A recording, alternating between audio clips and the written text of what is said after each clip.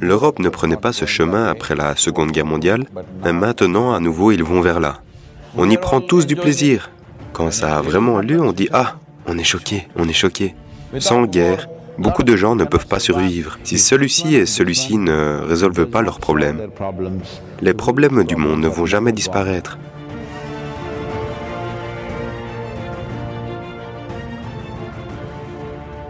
Ce que je considère peut-être symboliquement comme un message symbolique, c'est qu'un des sols les plus fertiles, peut-être le sol le plus fertile de la Terre, est aujourd'hui dans un pays qui est en guerre, en Ukraine.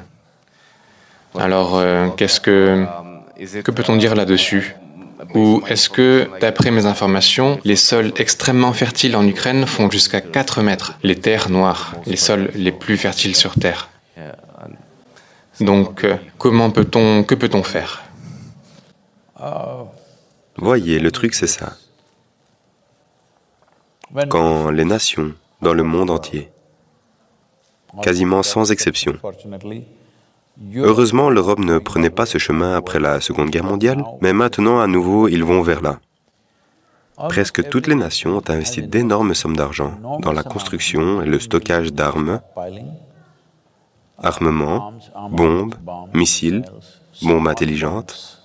Je ne sais pas comment une bombe peut être intelligente. C'est la chose la plus stupide à faire. C'est la chose la plus stupide à faire.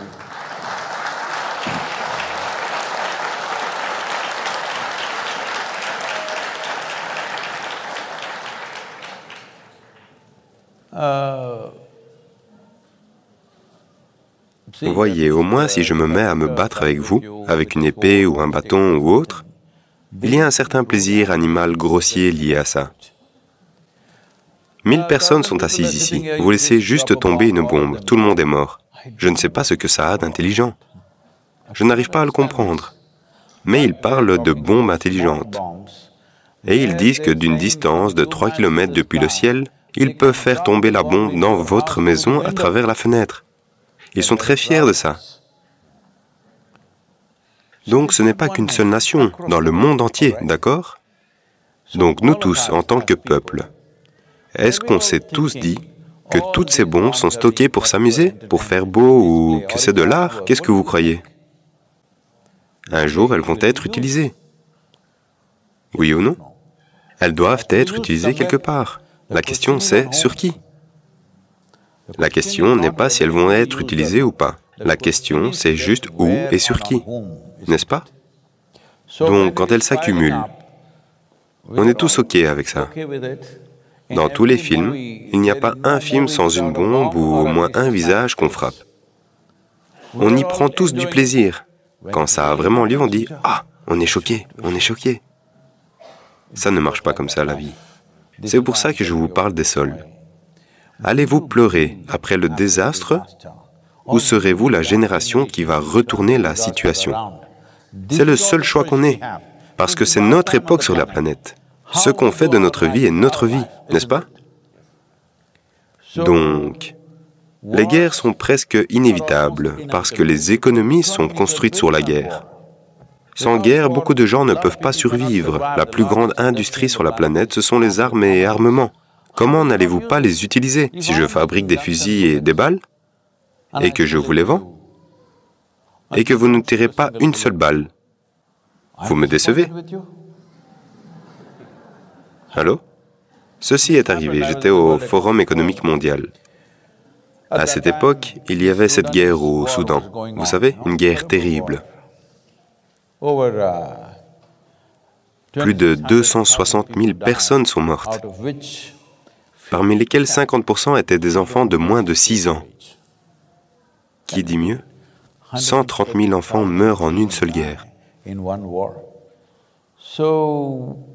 Donc, à l'époque, certains, vous savez, des stars de cinéma et autres, y vont et ils portent un, vous savez, un enfant africain est toujours un trophée. Vous prenez cet enfant et vous faites des séances photos et tout ça. Et ils montraient une vidéo où tous ces militants ou soldats, ou peu importe comment vous voulez les appeler, ils roulent juste dans ces pick-up, simplement à tirer en l'air, d'accord? J'ai dit, voyez, ces gars, si je me bats avec vous, au moins je dois vous tirer dessus. Si je tire en l'air, ça veut dire que je suis abondamment approvisionné en balles. N'est-ce pas? Abondamment approvisionné. Autrement, je ne vais pas tirer sur les nuages. Si je fais la guerre, quand je tire, je veux que quelqu'un meure. Oui ou non? Allô? Je ne vais pas tirer en l'air. Mais ils tirent en l'air, avec des armes automatiques, continuellement.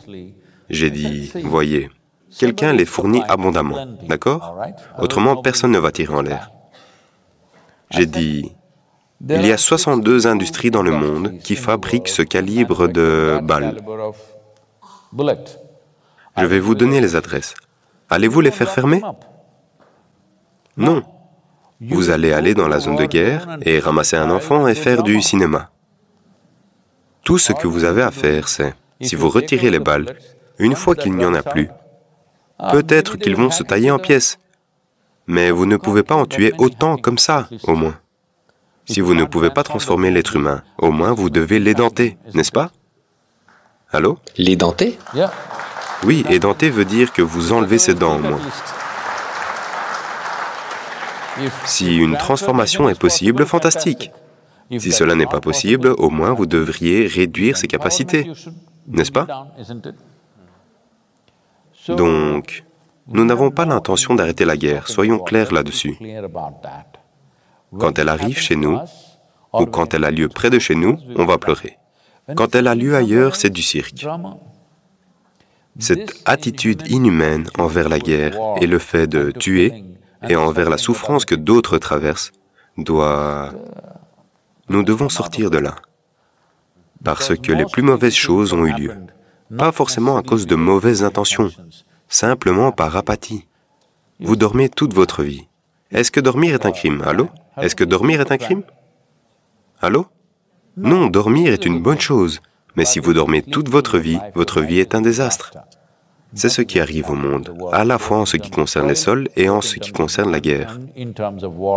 C'est cela qui se passe. Nous dormons. Après la Seconde Guerre mondiale, on a formé la Société des Nations. On a fait les Nations Unies. L'idée, c'était que plus jamais de telle guerre n'ait lieu, d'accord? Pas seulement pour l'Europe, pour le monde entier, que ça n'ait plus jamais lieu. Mais depuis combien de guerres? À vrai dire, si vous regardez, il n'y a pas eu un seul jour de pause sur cette planète après la Seconde Guerre mondiale, sans qu'au moins une bataille n'ait lieu quelque part. Donc, on a des problèmes. On a des problèmes économiques, on a des problèmes de propriété, on a des problèmes, d'accord? C'est l'idée quand on crée des Nations Unies, qu'on va se battre avec nos mots et résoudre nos problèmes. On n'est pas dans un tel la-la-land qu'on n'a aucun problème. On a des problèmes. On a sincèrement des problèmes, n'est-ce pas? Ces deux groupes de gens sont persuadés que la vérité c'est ci, c'est ça. Ça y est, mais c'est ça l'idée de créer une plateforme qui résoudrait les problèmes. Que s'est-il passé? On l'a mise de côté et on fait ce qu'on veut les uns aux autres. Donc, le 21e siècle, quand il a commencé, tout le monde a dit « C'est le 21e siècle, c'est l'âge de l'information, c'est la technologie, ceci, cela, pas de guerre. » Dites-moi, combien de guerres au 21e siècle? Combien de nations ont été détruites au 21e siècle? Beaucoup. Trop. Trop en 22 ans, n'est-ce pas? Donc, comment nous réveiller? Voyez, ce sont des choses que vous ne pouvez pas changer du jour au lendemain. Mais la première chose, c'est dans vos cœurs. Votre colère et votre haine doivent partir. Il faut que je vous raconte ça. Je participais à beaucoup de conférences internationales pour la paix à une époque. Pendant environ 2 ans et demi, j'ai participé à beaucoup de conférences internationales. Et puis j'ai vu que pour tout un tas de gens, aller de conférence en conférence est en soi un métier. Ils gagnent leur vie avec ça.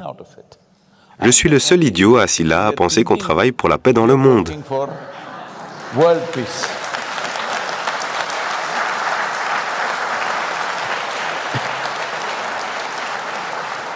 Donc j'étais dans une conférence très prestigieuse.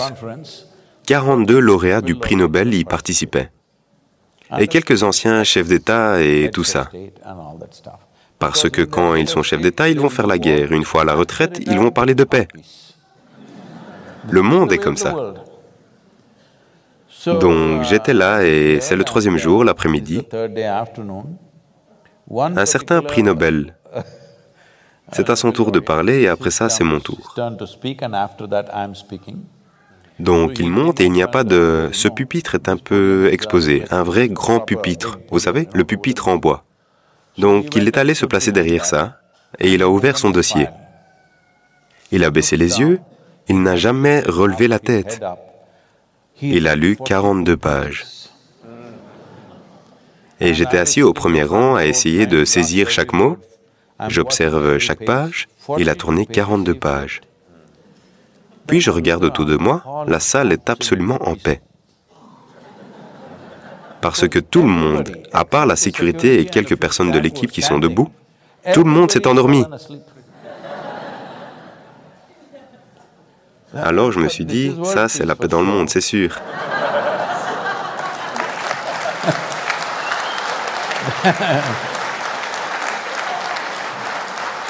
Puis ça a été mon tour de parler et j'ai dit, voyez, ces 3 derniers jours, j'ai entendu tellement de discours pompeux sur créer la paix dans le monde.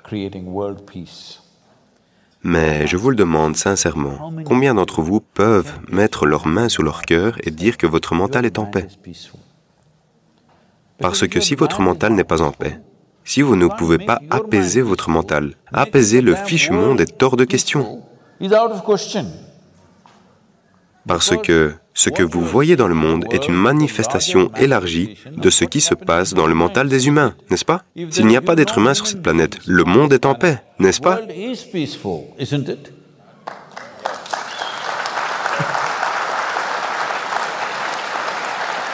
Et puis j'ai demandé pourquoi est-ce que dans la session de l'après-midi, tout le monde s'était endormi uniformément. Vous savez, il y avait une certaine unité. À part moi et ce lecteur, ce n'est pas un orateur, un lecteur. Tout le monde s'est endormi. Alors j'ai demandé, que s'est-il passé? Ils ont dit, non, Sadhguru, hier soir, il y avait un festival Bacardi. Oh, boisson gratuite. Donc tout le monde s'est apaisé.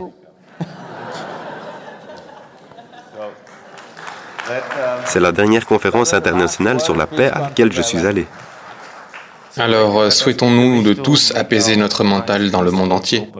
Et je crois que Olga veut... Non, c'est justement ça. On ne peut pas apaiser le mental de tout le monde. Vous pouvez rendre le vôtre paisible, je peux rendre le mien paisible, elle peut rendre le sien paisible. Il n'y a que comme ça que ça marche. C'est ça le problème, on parle d'un monde, on parle d'une société, on parle d'une humanité. Non, tout ça, ce ne sont que des mots. Il n'y a que des êtres humains. Si celui-ci et celui-ci ne résolvent pas leurs problèmes, les problèmes du monde ne vont jamais disparaître. Ils vont se manifester de très nombreuses façons.